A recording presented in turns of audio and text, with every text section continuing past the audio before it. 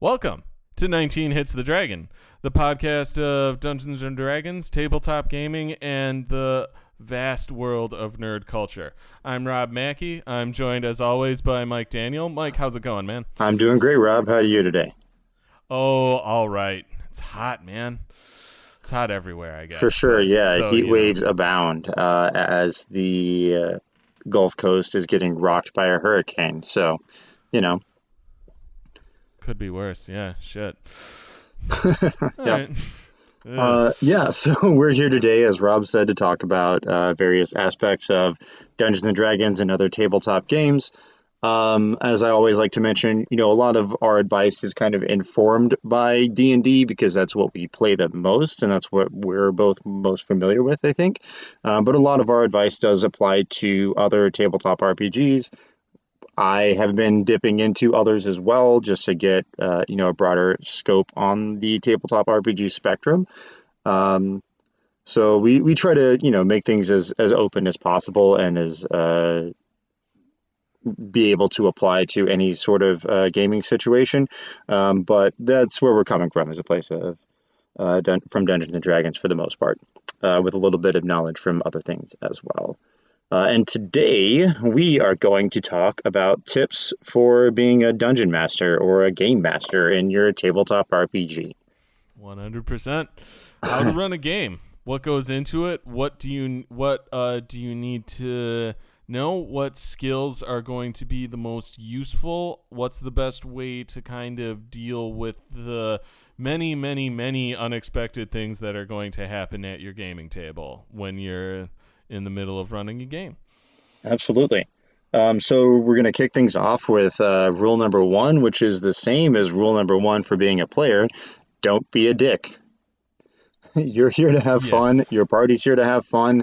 You can challenge them and be a little bit adversarial without being a total asshole to them and shitting on everything that they're trying to do. Your job is to make sure that everyone is having a good time. That is ultimately your role as the dungeon master or a game master. Yep. You want to make sure that,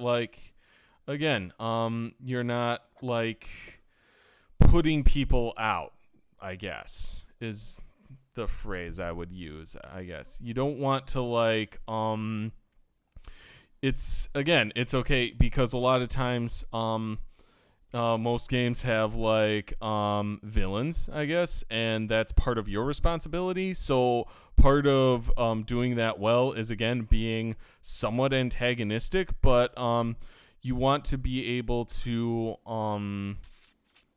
do so in a way that's not actually going to impede on your players actually enjoying themselves, basically. Exactly. So be the villain in a story that still would be fun to read or watch, right? You don't want to prevent your players from having fun. You want to challenge the characters that they are playing as. Exactly. Yeah. And another thing, just if you're starting up a game, whether it be you're doing a one shot or you are building a campaign that's going to go from 1st to 20th level, a really good piece of advice is to talk to your players about what sort of game they want to play. It's important to know what they're going to have fun doing, and then put those types of things in your game. And not everybody's going to be the same. Some people are going to enjoy the dungeon crawler. Some people are not. Some people will want to have a really RP focused, role playing focused game or campaign or session or whatever, and you need to be able to accommodate that. Some people really just like having the power fantasy of I'm going to hit this thing with my sword and I'm going to hit it a lot and hurt it a lot. And you need to empower that as well. So talk to your players and, let them tell you what they expect to get out of the game, and then include those things in your game. And it doesn't always need to be, a direct conversation that you're having either. Sometimes you can get into playing with your friends or with your strangers online and start to figure out what they are having fun doing as you're going along, and then just implement more of those things in the game. Exactly. I would go so far as to say, like, talk to your players is kind of, I wouldn't even go so far as to classify it as rule 2, right? It's like rule Right. 1.5, basically. Right. Rule 1A. Yeah. Like, to be, like, communication is the foundation of being just kind of a, like, conscientious, like, person in general. And, like, with tabletop games, it's really no different. And because you are the GM, like, and I've definitely seen it where, like, the GM isn't necessarily the guy who, like, puts everything together, as it were, but a lot of you are still, even if you're, but a lot of times they still are. And even if you're in a situation where you are GMing and you're not, like, totally, like, the guy who knows everybody else or whatever, like, you're still going to be the nexus of a lot of questions and a lot of, how you say, just kind of the whole interconnected web of everything that's going on at the table is stuff that you kind of have to, I don't want to say lord over, because that's not exactly, again, we're trying to not be dicks. It's the idea is, like, to do the opposite of that, to kind of be, like, kind of an open, like, source for player questions and be able to, like, mediate, I guess. Exactly. Yeah.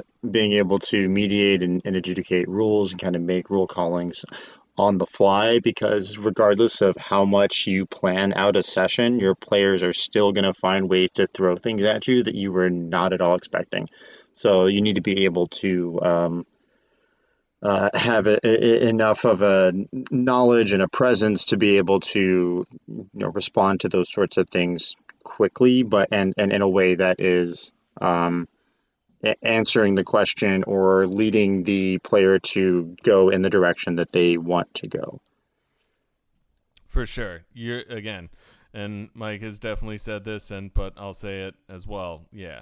To kind of piggyback off that, like, teasing out, not necessarily teasing out, but, like, responding to what your players are telling you they want to do is something you have to kind of do with, like, an open mind. Absolutely.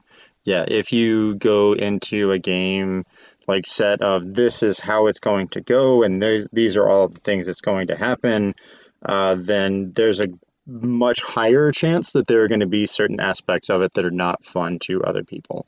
So you have to be open to what the rest of the players bring to the table as well.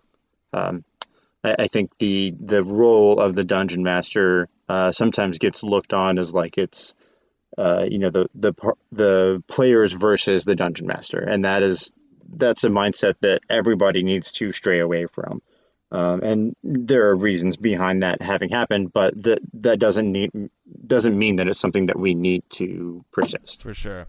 And there's kind of the related, I think, complex, if that's the right word, of and this is I say this because this is something that happens to me, I think, where as a DM you kind of get like an auteurist vision in your head of sorts, where you're just like, and then this will happen, and then we'll do this, and I will run the game in this style, and everybody's going to love it, and it's going to be great, and like we'll get to like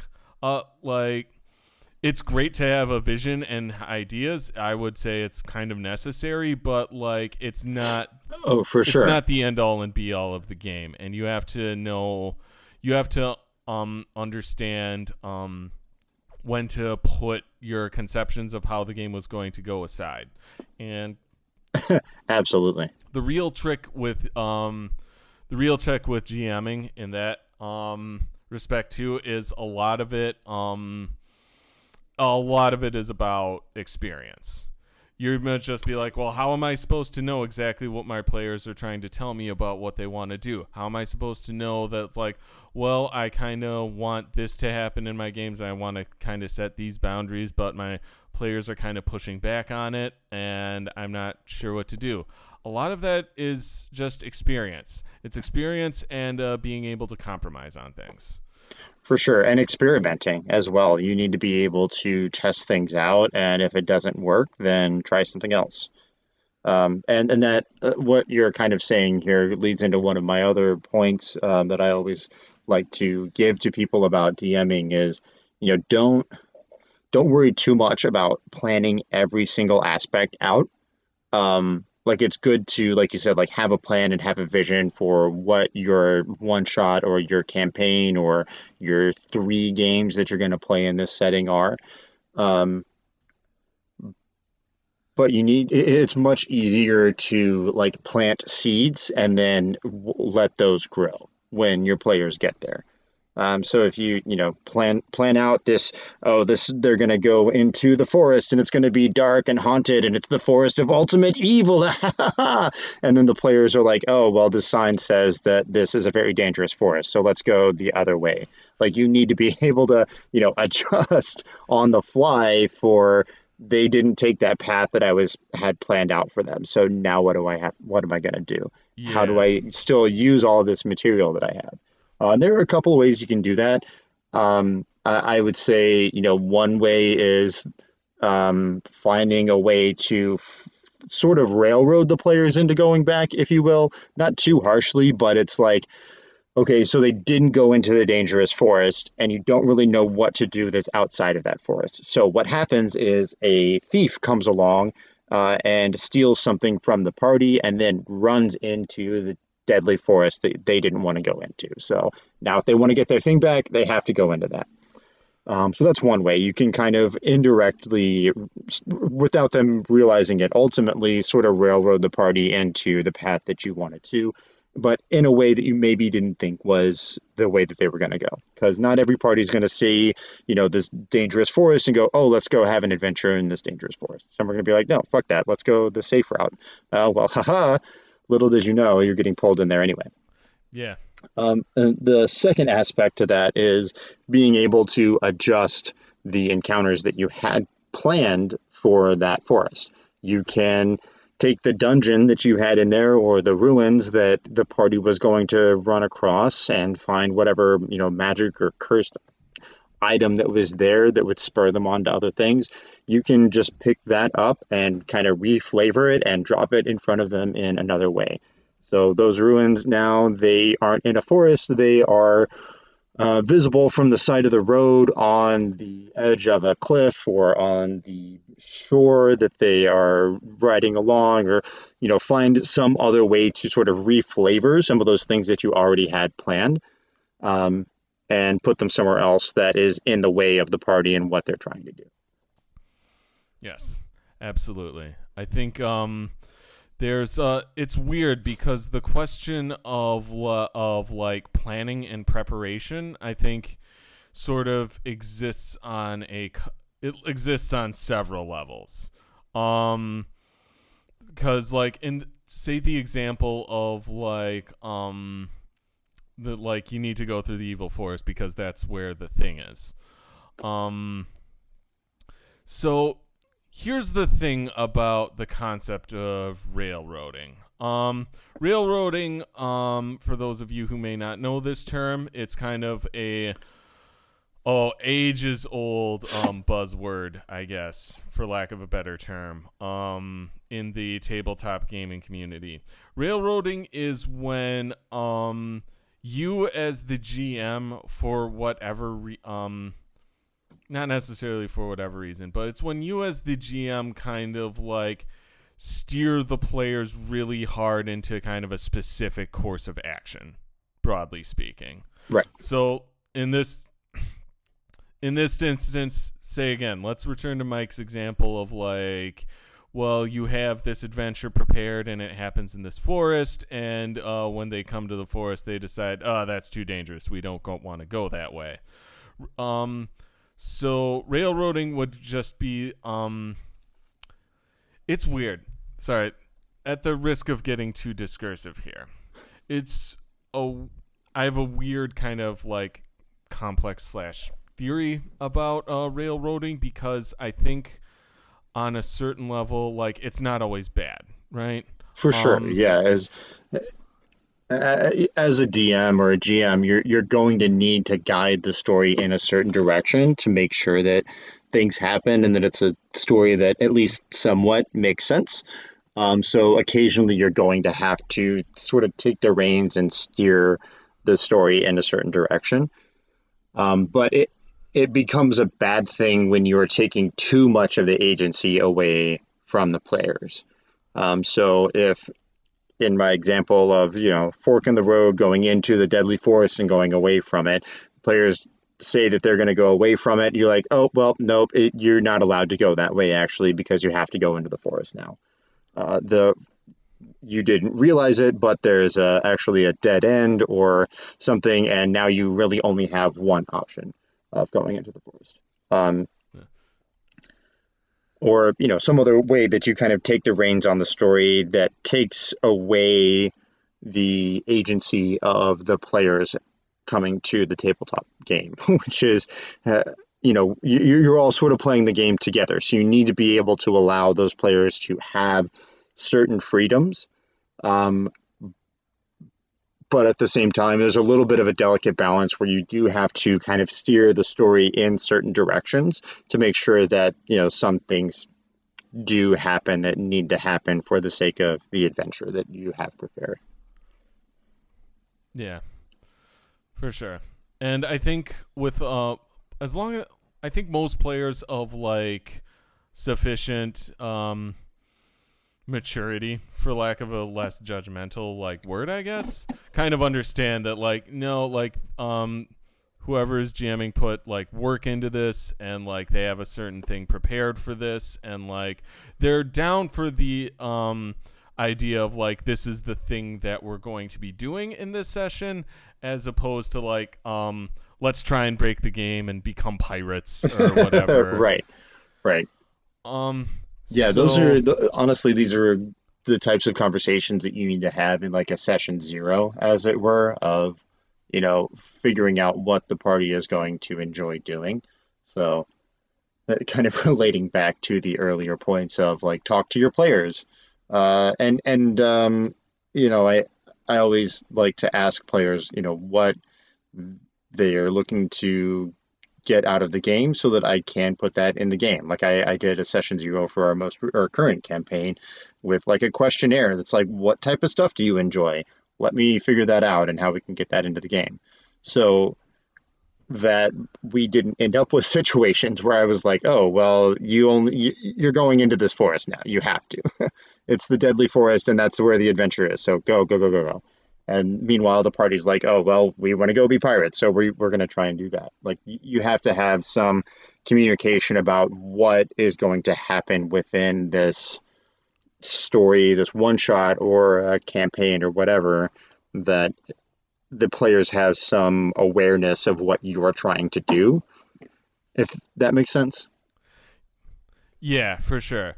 I would in fact go so far as to say that, like, really in this like broader sense of railroading, where it's like, how do I get the players to go do the thing that they're supposed to be doing? I think this is kind of, in a lot of ways, this is more of a problem with like longer campaigns. Mm-hmm. With one shots, like, honestly, with one shots, you can just stipulate, and you start out at the entrance to the dungeon that is the dungeon that is the dungeon in this one shot. Right. Like, you're allowed to do that, right? For sure. In campaigns, it can be a bit trickier because, especially depending on your like relative level of storytelling ambition, because if it's me, I run into problems with this in terms of like information management for the players, because like any good story has, like, especially in like a high fantasy setting, or really any genre type setting, high fantasy, sci-fi, cyberpunk, whatever, there's a certain amount of mystery and intrigue in it. Not necessarily like those are kind of loaded words, I guess. But like, there's stuff that you don't know exactly what is going on that kind of fuels your interest in the story in general. And I get into trouble sometimes where it's just like, where it feels like I didn't quite give my players enough information about what was going on. For sure. Enough for them to act on it. So again, this is an experience thing and kind of something that like maybe you have to like take a few lumps on, I guess. Yeah, for sure. And sorry, go ahead. Yeah, I was just saying like this. Yeah, you have to allow yourself some space to screw this type of stuff up from time to time. For sure. Or at least forgive yourself when it does happen. That's the biggest thing is don't beat yourself over the head too much when you do make a mistake or don't rather, give enough information or make things make sense all of the way. Like it's okay. You're all just playing a game together. Ultimately, it's not the end of the world if things didn't go exactly as you wanted or come out crystal clear to the players. But definitely take some time to acknowledge that and learn from that and adapt from that. I like to ask my players, like, after a session sometimes if like how they liked it, if everything's making sense. Luckily, I live with one of my players for our main campaign, so I can always just talk to her after a game and be like, "This is all making sense so far? Like, do you guys get where this is going?" And if it's not, she's very honest when saying, that I need to be clear about things. So talk to your players. That's Yes. my biggest bit of advice to the DM is talk to your players. For sure. Always, yes. Talk to your players.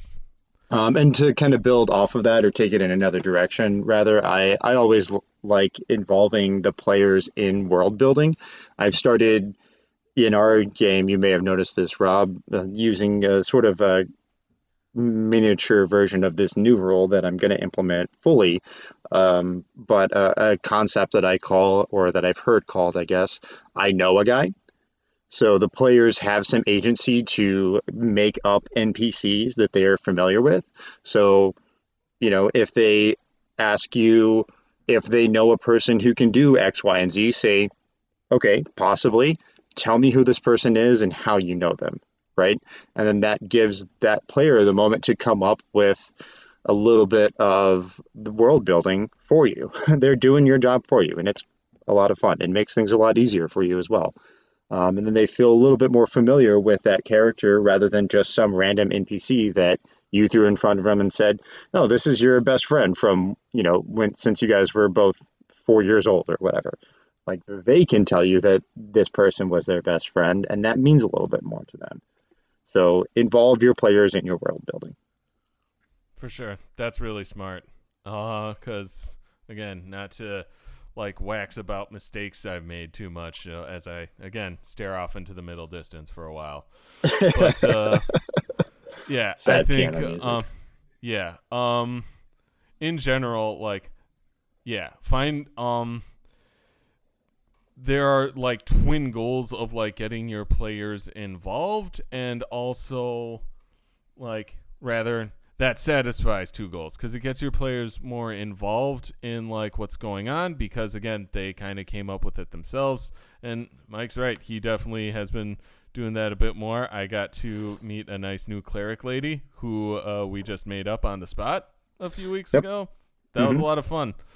And it also just like because GMing is work, man. It really is. It's always going to be work, and it's always going to take some time to like do that stuff. If you can find ways like little ways like that to kind of pass some of that work off to your players, they will both appreciate it and you will kind of give yourself a breather. And you kind of want to be hustling for some of those Absolutely. I explained to one of my players a few campaigns back, like in between sessions, we were just kind of talking about ways to keep everyone engaged all of the time. And I just sort of had the realization that as the dungeon master, as the game master, it is always your turn. Even when it's another player's turn, it is still your turn because you are having to take in what they're doing and how that's affecting things in the game. So you don't really get a break when you're playing, when you're the DM or GM in a game. And yeah, finding ways to pass off some of that responsibility to a player for even for just a split second gives you a chance to take a breather and take in what they are giving to you, and then you can, embody that NPC that they're coming up with or that place that they've been to, in their backstory or whatever moment or detail that they are coming up with. 100%. Also, I will say though, if you need to, like, you can be like, okay, we're taking 5 or 15. Oh, for sure, or whatever. yeah. Like that's fine too. There's a great disclaimer in the Dungeon Master's Guide, I think it is, at the beginning, where it's like, if you don't know something, take a minute to roll some dice and stare at them as if they mean something to you while you come up with what you need to do. Or if all else fails, pretend to be sick and then call the game for the night. Because you don't know where to go. For sure. That sort of happened to me in our last session, actually, talking about being able to improvise and take what the players are giving you and adapt your plans for a session. I had an adventure, or a section of our adventure that I was going to take our players on, and I put the sort of the story hook for them at the end of the last session so that we started back up and we picked up from that. And the players went, that's interesting, but we need to go check out all these other things real quick and spend some time doing other stuff. So the whole session I was essentially making up on the fly because I had some of it, thought out a little bit, but wasn't prepared to do any of that game. So I spent about 3 hours making shit up, which happens sometimes. But you need to be able to do that. It does. It's true. And like, here's the thing with that though. Here is kind of my like Zen teaching on the sort of the improvisational aspect of GMing. Give yourself time when you need it. If you really can't like if you can't come up with a certain thing like right there, right on the fly, right on the spot, if you don't necessarily know, like if you don't even know if there's like a rules question and you don't necessarily know the rule well enough off the top of your head to make a like decisive or even decisive-ish ruling on it in a timely fashion, it's okay to be like, oh shit, yeah, I actually need to look this up and see what I think about this. Or if you're in a situation where you're not necessarily sure where the adventure is going to go, you can just be like, give me 1 sec while I figure this out. Like you're allowed to do I kind of remembered where the point that I was trying to drive towards is that I ended the session last week after improvising a bunch because the party found what I had, planned out to be a dungeon that is below a warehouse, but I didn't have that dungeon filled in at all. Like I have nothing on paper for that, and didn't have any real idea about what was going to be down there. So they found the secret entrance to get to that, and I'm like, well, we're calling the game here today, guys, because I don't have this next thing prepared. And I don't want to do a disservice to you all as players by making a bunch of crap up that I don't have ready. So I just had to be upfront and be like, yeah, guys, we have to end here because I don't know what to do from here. So let's call the session here. And sometimes you just have to do that. And that's okay. It's true. And again, talk to your players. Transparency is Absolutely. Good. Like it can be very scary because like you are to a certain extent like in a position of like authority over this game, right? And so like it can be hard and like I try not to be like an authoritarian ball buster in any aspect of like my Right. life, but I do find that sometimes when I'm GMing a game, that impulse kicks in where it's like if I like show weakness, I am going to be destroyed. And hopefully that's not the situation you're Right. playing in. I would go so far as to say that if you feel it is, consider talking to your players about that, because that sounds less than ideal, shall we say. For sure.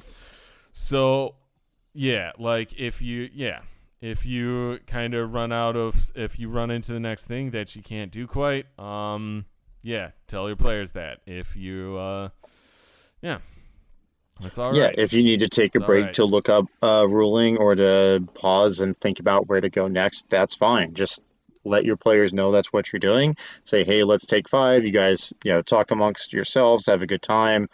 I'm going to step away for a quick second and figure out, what we're going to do next or where this is going to go. Or I need to take a minute to dig into the rule book and see how this one thing works out.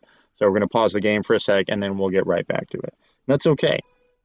Um, not every session needs to be like in air quotes the perfect session. You can take moments to pause the game and talk things out or look things up or figure things out. Don't worry that you're letting the party down because you're not going to as long as you're communicating. And again, we get back to that rule 1A is talk to your players. Just communication. That's really the key when it comes to Yep. being a DM. Yeah. And just to kind of piggyback off of something you said just there, it's like keep in mind too, if you need to like kind of calm yourself down, like here's the thing, and this is something that I always struggle with because I'm like a relentlessly self-critical person, but like your players are probably having fun. Even if you think you're like kind of laying an egg Yeah, in the session, like seriously, your players are probably having fun, or at least like being kind of chill and or have a like opportunity to chill and relax and like enjoy themselves. They're not necessarily like, if you're like me, it can be easy to get in your head about stuff that you feel you're screwing up, hmm I guess is the way to put it. Like I would hesitate to say that like you're screwing up, because again, like it can be easy to lose sight of like, say if you screw something like minor up in like the dungeon, right? It's like, oh well, like somebody asks you, it's like, oh, is the ceiling, and you say 20 feet and it's actually 10 or some shit like that. Like, I mean, circle back and correct yourself, right? But like that's not ruining people's night. right. Like, Yeah, I yeah. definitely give yourself way more credit than you think is right to as a DM, as far as being too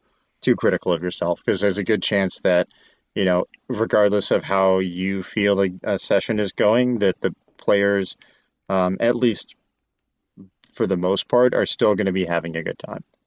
I remember actually to bring up something that you said to me once, Rob, after I had run a session back when we were playing our 3.5 game, and I kind of took a pre-written adventure and adopted some of it and kind of exchanged certain parts. And I was having a little bit of a tough time, just kind of like I'm trying too hard to stick to this pre-written adventure which I hadn't really ever done before.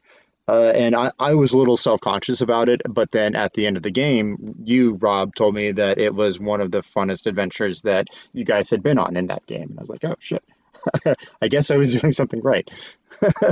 So, Aw. Wait, which one was that? I don't remember those so days in I'm general. struggling to So remember exactly where it was, but it was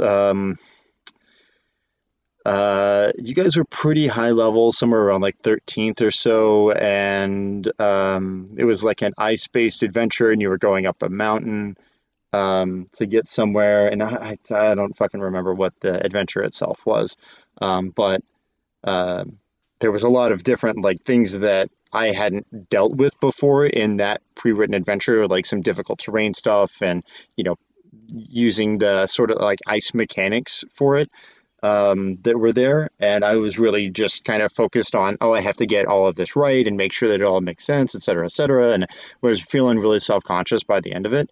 And then you mentioned that you had a lot of fun, and I was like, oh, fuck. Okay. Well, I can, you know, not hate myself as much right now, I think. So, in part anyway. Word. Yeah, happy to help. Yeah, for Yeah. sure. No, it's good. Yeah, it's good to like have that moment of like, oh yeah, people are enjoying themselves. Yeah. Absolutely. Even especially when you sort of feel like you're not bringing your A game. I've had like there's been times where like I would run a game and I thought it went less than excellently, and like I was like gloomy for several days afterward. So like obviously I'm not saying like don't do that. Well, I am saying don't do that, but I would say try not to do that. It's not, yeah. People are probably still enjoying themselves anyway, and I know that like you kind of put your like work and your sweat into it and all that, but like it is a game. Right. Like, At the end of the day, you guys are all just playing a game, and you need to remember that. yep. For sure. I kind of want to circle back a bit to some more discussions on railroading. Oh yeah, for sure. I kind of railroaded the conversation away from that, so feel free to take us back there. Hey, it's all good. Well, I guess my theory of railroading is that it sort of exists on two levels. There's the broader story level, which we kind of discussed pretty in detail, right? Like you want your players to go here and then they maybe don't. On there's that broader story level, but I think it also exists kind of more in a like at the level of like, because obviously not every game has like dungeon crawls exactly, and not every session of D&D say has like dungeon crawls exactly, but like say you're playing Dungeons and Dragons and you're in a dungeon. Say you're playing Shadowrun and you're on like you're on a mission. There's kind of the other side of railroading where how to say, like you'll say you're preparing for a module and the module says, well, in order to get to the next room or get this object that lets you get to the next room, you have to do this thing. I think it's important to be either flexible enough to like allow the different solution to be improvised, or if you like are if you have enough time to prepare something to like maybe come up with like a different solution for something. Sure. Because I think there's I saw somewhere, I forget which D&D related subreddit this was, but so unfortunately I can't credit anybody properly on this. I'm just going to steal their anecdote and then if they hear us and they want to shout themselves out, then they should absolutely feel free to do that. Yes, feel free to contact us. Anyway, so they were saying it's like, well, it was from the person who was writing was one of the players, and they were like, well, we got to the walls of the city, and then we were like, can't we just grapple hook up the walls of the city? And because the DM was like, or the GM was like, well, no, you can't, because the way the GM had prepared it, like the thing that happens was specifically related to either trying to bust down the gate or go through the gate specifically in some way. That was kind of like the trigger that like set the whole next thing in motion. And I was just like, I just felt so bad for that poor guy. Because then all of a sudden you're in a situation. This is one of the situations where you've kind of put yourself into a hole because, like, your players are going to try and do different things. So you have to, if either if you're preparing from a module that only proposes one solution to a problem, or if you are doing a homebrew and you're trying to think of like puzzles, and like you're kind of designing your own puzzles or scenarios, like just have an out so that if like your players decide to do something else, it's not a disaster and you have some ability to react to it.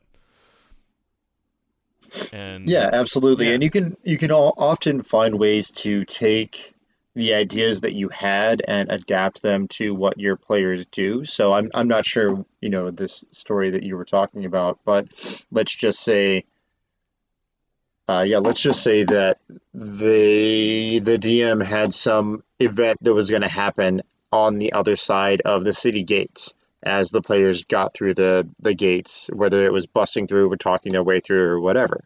But then they get to the city and they want to go sneak their way in.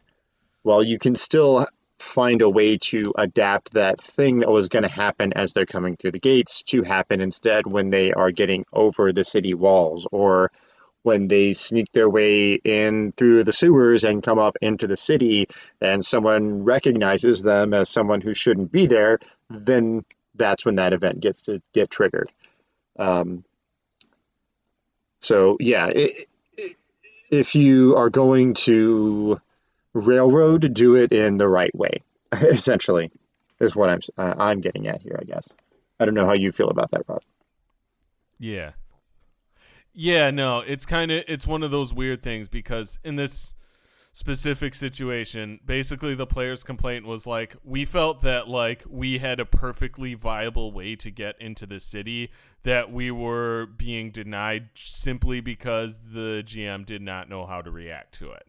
Mm-hmm. Try to avoid that. Again, I just feel so bad for this GM because I see how I can see with great clarity how this could happen, right? In terms of like how you're preparing your games and how you, For sure, it's so hard to avoid. it's really easy to get tunnel Yeah, vision. and it's so hard to avoid in any game preparation situation. It's so hard to avoid the trap of like, and then the players are going to do this, and then this other thing happens. Right. Because you don't know what the fuck the players are going to do, man. You don't. Yeah, no, you never know. You never know. Yeah. And so it kind of like it was, yeah. So that's kind of like the micro economics, if you will, of railroading, is like the over determination of like viable paths, which I guess is the same as like the macro level problem. It just can like it can be something smaller than like they're going this way that takes them away from where the adventure Right. is, basically. No, that's a really great point, is that sometimes you have to adjust to the smaller things as well as to the big things. Absolutely. And yeah, like I said, it is really easy to get tunnel vision when you're in the throes of preparing a session or a campaign of, you want specific things to happen. But you're gonna have to be flexible. Like, because like as Rob said, there's no way you can prepare or know what the fuck the players are gonna do. It's not possible. You can come up with scenarios and ways that you might be able to, but ultimately you need to be able to, improvise and adapt what you had planned to fit what the players are doing themselves as well. And you can steer them in a little bit of the right direction as needed and make certain events occur without, again, taking away the agency that the players have in this game that they are playing with you. Yep. Yeah, you kind of have to avoid that sort of, well, what am I trying to say here exactly? We'll fix it in post. It's okay. Jesus. But I think this, to a certain extent, I feel that this might be a bit endemic to Dungeons and Dragons specifically. Just because the history of like running a game of D&D is like steeped in a grand tradition of like Gygaxian tyrant style like DMing, for lack of a better term. For sure. Like, no, funny that you say that, because I was just thinking that the Tomb of Horrors is to blame for a lot of this. These ideas that people have about GMs and DMs comes from the Tomb of Horrors and things like it, where it is so adversarially against the players to the point of being almost impossible. And I think a lot of people think about dungeon masters that way, and a lot of dungeon masters try to come up with games that are that way just because of some of this past precedent that has been set from Gary Gygax himself. But just that's not the way that it has to be. We're better than that. We've had time to figure out what this game is, and it can be different things than that. Yeah, for sure. It's kind of like a stereotype that sort of calcified over decades, really. And yeah, for sure. It's exactly what you said. It doesn't have to be like that. Yeah. And that, like, it's kind of one of those, not to get too academic, I guess, but I'm going to butcher this. People are going to be all sorts of mad because, like, I'm going to fuck this up, and I'm going to sound like an asshole. But, like, George Orwell wrote an essay called Shooting an Elephant, and he was talking about when he was in the British Foreign Service. I forget if it was India specifically or somewhere else. But basically he was like the guy who was on duty, like the British Empire Guard who was on duty, when there was like an elephant, like kind of on a rampage. And the point he ultimately builds to is the big money line in the essay is, when the white man turns tyrant, it is his own freedom he destroys. And obviously the stakes involved in this sort of situation are legions and legions and legions higher than like a stupid fucking game with like dice. Right. But I think that point holds for when you're running your game as well. If you do try to install yourself as like some sort of godhead, you're going to make the game less fun for yourself as well. For sure. Kind of on a completely different topic than what we've talked about so far here, Rob, but I do have a question for you on your opinion on fudging dice rolls as a dungeon master. I am at a point these days where I kind of only do it if I roll something. Okay. Sorry, I have to bust out my pegboard and my like fuzzy yarn and my pins. And just talked about the theory of the game in general. Yeah. So I forget where I read this. Maybe was it in the DM's guide? Somewhere not too long ago, I was reading something that said, why do you roll dice in a game? You roll dice in a game, in a tabletop game, because the result is arbitrary.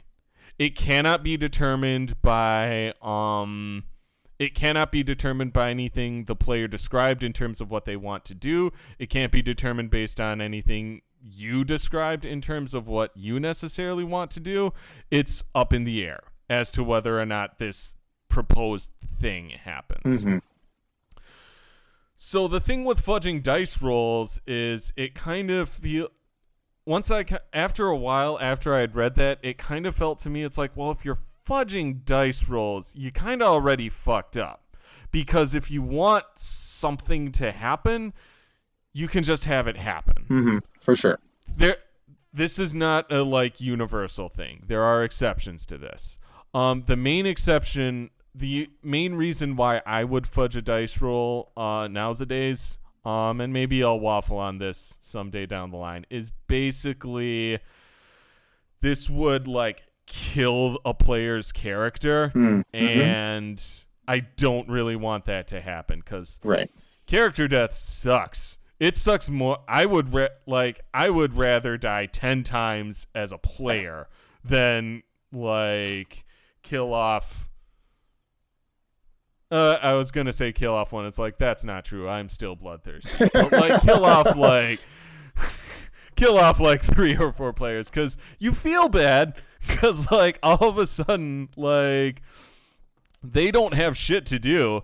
Depending on how much game you have left, they're either gonna have to, in some sense, they're going to have to fuck off and do their own thing. Maybe that's going to, hopefully, if they're enjoying themselves enough or they're into the game enough, they'll like start making a new character. But Mm-hmm. they're still taken out of the thing, and so you don't want to do that. So that's kind of the Right. main reason. But even so, that still kind of falls under that like basic precept. Like, well, if you don't want to kill this player, then maybe don't make it come down to a dice roll. That gets a little trickier, I think, at least in D&D, because sometimes some shit happens. Like you say they set off a lightning bolt trap. Well, shit, they have to roll a saving throw, right? They have Right. to like Take some damage, or they have to take some damage. Yeah, I don't know if I'd go so far as to say, or like sometimes I have like I've had some nights where I've been DMing and like I'm getting a lot of crits. Like I'm getting a lot in combat. Like I'm getting a lot Yep. of crits. And then like I'll get another crit. Sometimes I'll be like, yeah, no more crits. We're done. We're done murdering these poor. I'm done murdering Yeah, these for poor sure. schmucks because this wasn't even like within their power. This is just kind of a bad night. That's another situation where I'd consider doing it. The thing, and so yeah, that's most of what I'd say about fudging dice rolls. Except one more thing, kind of more important, definitely falls under don't be a dick. Never fucking fudge dice rolls to make shit worse for your players. Don't do it. Just don't do it. For sure. Even if you think it's going to sound cool, don't do it. Just don't do it. Yep. It will always end in, if not ruination, then like there's no point to it. There just isn't. For sure. Like, yeah. Yeah, I think I'm mostly agree with you. I think there are a few more instances where I might fudge rolls, but it almost always comes down to combat, and it's kind of the other side of the coin of what you mentioned. To prevent people from dying, I might fudge rolls that would potentially kill them with certain attacks. Um, but the other side of that is, if my minions or whatever creatures I've got going up against the party have just been whiffing constantly, and they're making short work of all of them, and I wanted this to be something of a challenge, I might just decide that this next roll that rolls a 1 is actually a hit. Now, I'm never going to say like, oh, well, this is a critical hit and you're taking a boatload of damage, but sometimes you need to change things just a bit in order to present a little bit of a challenge to the party, especially if you're just rolling garbage on your side of the screen. But I always say, if you're going to fudge rolls, it needs to be done fairly and for the sake of story, and not, like you said, not to just arbitrarily make things difficult for the party. Like if you're in the middle of a pretty tough combat for the party already, you don't want to fudge a roll to make them hit when it wouldn't, because they're already taking a lot of damage. But if they're on the ropes and you crit, and maybe you don't want to do crit damage to them because this creature has 6d6 of poison damage that it's already going to do to them with its attack, Yeah. then yeah, maybe that's okay to not have that be a crit. And still hurt them, but just not in the worst way possible.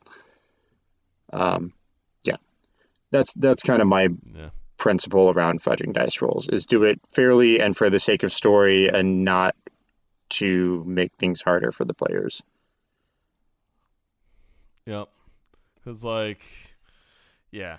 it's kind of one of those things where like there's another kind of broader point in terms of like making things harder for your players is that like there are almost certainly going to like if you are running out of a published module, unless it's like kind of a like beginner's module, and even then like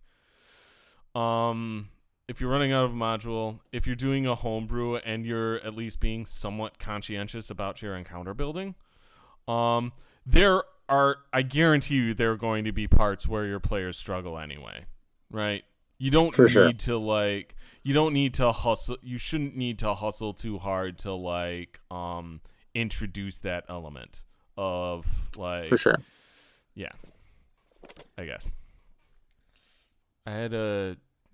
My brain did a thing where it was like I also had a question and now I don't remember what it is for you. No, that's fine. We can circle back to that if Yeah. you think of it.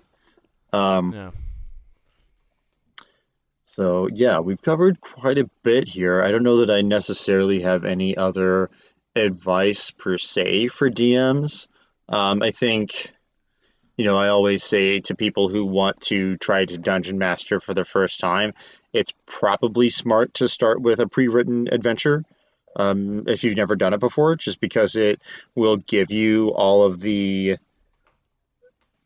tools that you need to run that one shot or even that campaign. Um, it's not necessarily the case. I mean, my first time GMing, I went really deep into world building and then made an adventure that would lead the party towards a campaign that I had sort of planned everything out before writing the first adventure, right? Which maybe in hindsight wasn't the best way to go Yeah. about it, but it's good to, at least if you're not going to run a pre-written adventure, probably read some pre-written adventures just so you can have an idea for the flow of, what a adventure should be like, before you get into writing your own. That's my Yeah. advice to new DMs is either run, something that is simple and, um, someone else has already written out for you, or take some time to read what other people have written as far as adventures and then go off and write your own from that. Yeah. That's totally reasonable. I think I also the first time I DM'd did not use a pre-written adventure and it worked out, I guess, but it was Right. also like it also made things kind of that much harder, I suppose. I think if I were giving advice to brand new DMs, I would start at the same place, at a very similar place to where I start with new players. And that is the first bit of advice I would say is like run the sort of game you would want to play in. Absolutely. Run a game that you think is going to because if you think this is going to be fun, then like your players are going to respond to that. For sure. And maybe that means it's more story focused, maybe that means it's a bit more rules focused, maybe that means it's a bit more dungeon crawly, maybe that means it's a bit more like improv heavy, maybe that means it's multiples of those things. But that's the starting point, is what is kind of like your ideal game and what would you do to facilitate that. The second thing I would say is if you are a brand new GM, hopefully ideally you will have played the game in question at least some. That doesn't always happen, especially I think if you're like, For sure. so when I was playing in like middle school, especially, it's just like it's hard to find like somebody else between the ages of like 12 and 15 who has like had extensive playing experience. Right. So like you may find yourself in a position where like, yeah, you're running the game and nobody has even really played before, including yourself. Ideally you will have played at least a little bit, but if not, that's going to be okay. Because here's what Yeah. you're going to do. you're going to read all of the source books that you're using, all the core books or all of the core books and additional source books, whatever that may be.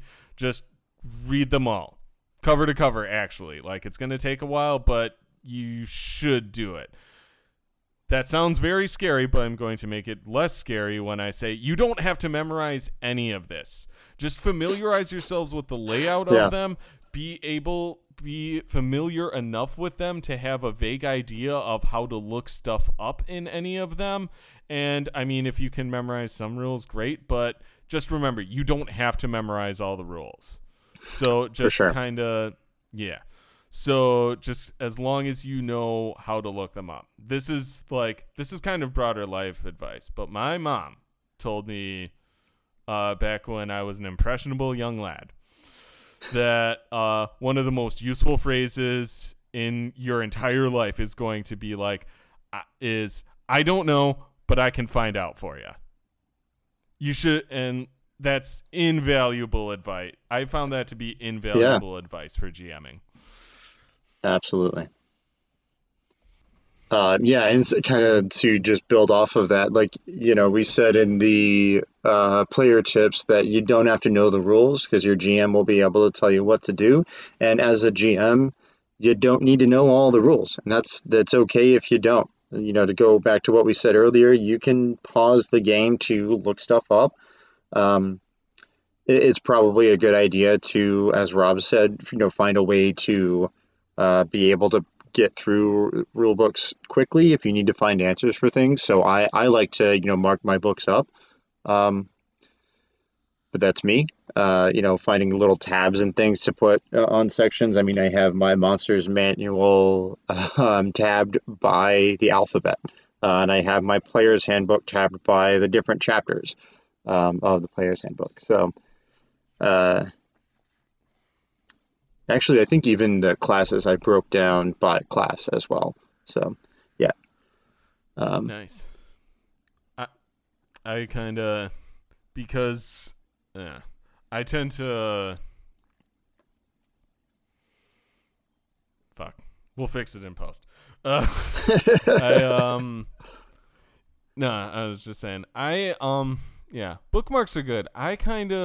This is kind of my own style thing, but I kind of try and rely on bookmarks and tabs a little less, just because I've done it when I was running Pathfinder games back in the day, and even once I started up running 5th edition, what I found I would do was I would put in a bookmark basically anywhere in the monster manual that I would potentially need to use during a session, and that was all of a sudden too many bookmarks, because all of a sudden it's they got a little crowded.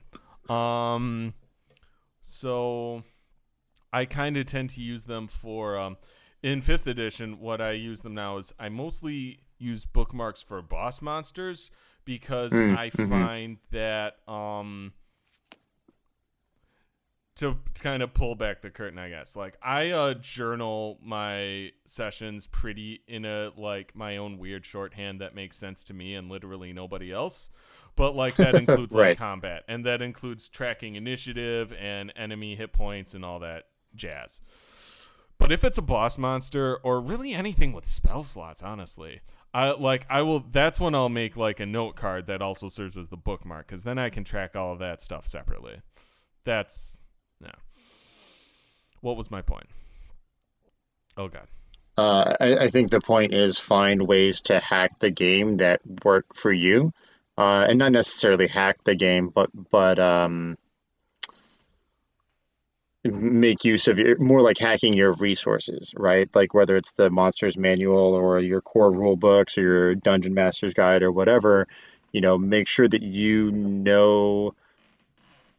well enough, however it is that it's best to organize for you, ways to get to what you need quickly without getting in your own way by having too much stuff that you can sort through in your book or books. Yes. Yes, that is exactly my point. Yeah. Stay organized and know how to find stuff pretty quick. And then my DM's guide, I only have 2 bookmarks in my DMG right now. There's the one that describes the it like the kind of like how experience points are modified based on the encounter size. Mm. And then also the like big table that's like different types of gems by For sure. value. Yeah.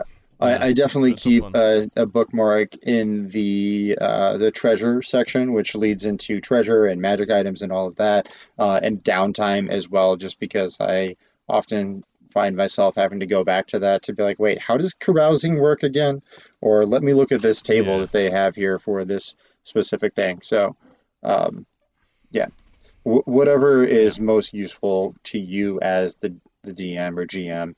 And if you're new, it's going to take you a while to figure that out, and that's okay. Just don't worry about it. Don't worry about having to pause the game to sort things out and look up rules or whatever. But also try to have yourself organized enough that you're not going to take too long looking something up. yeah, for sure. Also, use a screen. You don't have to use a screen, but I say use a screen. For sure. Especially screens have valuable. A good screen has valuable cheat sheets, and you want if you don't have a screen, you're kind of in the very limited circumstances in which you may wish to fudge dice rolls. Like you kind of don't have that option if you don't have a screen. So Yeah, I always use a screen. for sure. And you can hide all of the minis that you're going to put on the map behind the screen as well, so that you can surprise the players with what types of creatures they're encountering. For sure. And like I try to avoid like advice that comes in the form of like buy more shit, but like you can make a homemade screen.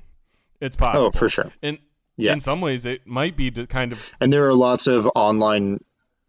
yeah. So I was just like in some ways it might be more desirable because like shit the 5th edition screen like you may decide that like the stuff that you want on your screen that you want cheat sheeted is different from the stuff that's on the like official screens or Absolutely. the like made ones. Yeah, and there are a lot of online resources of people that have made sort of their own mock-ups for the cheat sheets that would go on the inside of a DM screen. So definitely look those up. Don't be afraid to use other people's resources, because we're all playing this game, and a lot of people like to share stuff about the game and about how they run the game, and it's often super useful. So, yeah, make use of other It's people's true. We are resources. all nerds. Yeah, for sure. We are all the sorts of nerds who, if we get like kind of drunk and rowdy, we will absolutely corner you for like 2 hours and explain our thoughts on it. Yes, indeed. And we put those resources out there so that people can use them and appreciate and enjoy them. Exactly. And Yeah, and the other side to that is that if you are an experienced GM and you found ways of making the game easier for yourself, put those resources out there for other people. I promise you someone else will make use of them. I have been DMing for some time now, but even when I was a new DM and I was coming up with stuff, I would, post things on a subreddit or, talk about stuff on forums and shit and get feedback of people saying like, "Oh, that's a really great idea." And I'm like, "Oh, well, I guess it is." So, have fun doing that thing. word. For Yeah, sure. and I guess that That's kind of good. leads into like just because you're new at the game doesn't mean you can't have original ideas about the game also. So share your shit because we all want to hear it. We all want to see it. For sure. 100%. All Awesome. right. Well, yeah. Well, Any closing remarks from you, Rob? don't be a dick. Yes. Rule number one, That was rule kind of number 100. Don't be a dick. actually that was kind of dickish the way I said that. Don't How be a dare you? dick. That was better. All right. All right. Yeah. How about you, Mike? Any last concluding thoughts? Sorry. Oh, any concluding thoughts? No, I also agree. Um, my concluding thought is just to reiterate rule number one is don't be a dick.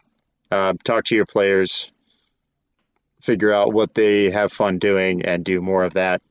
And have fun yourself. Like if you're having fun, your players are going to have fun, as long as you're abiding by rule number one. Word. So yeah, thanks for tuning in today, everybody. I have been Mike Daniel, joined by Rob Mackey, and we are 19 Hits the Dragon. A couple of quick shout outs to some peeps here. Our editor is my lovely fiance, Hannah Miller.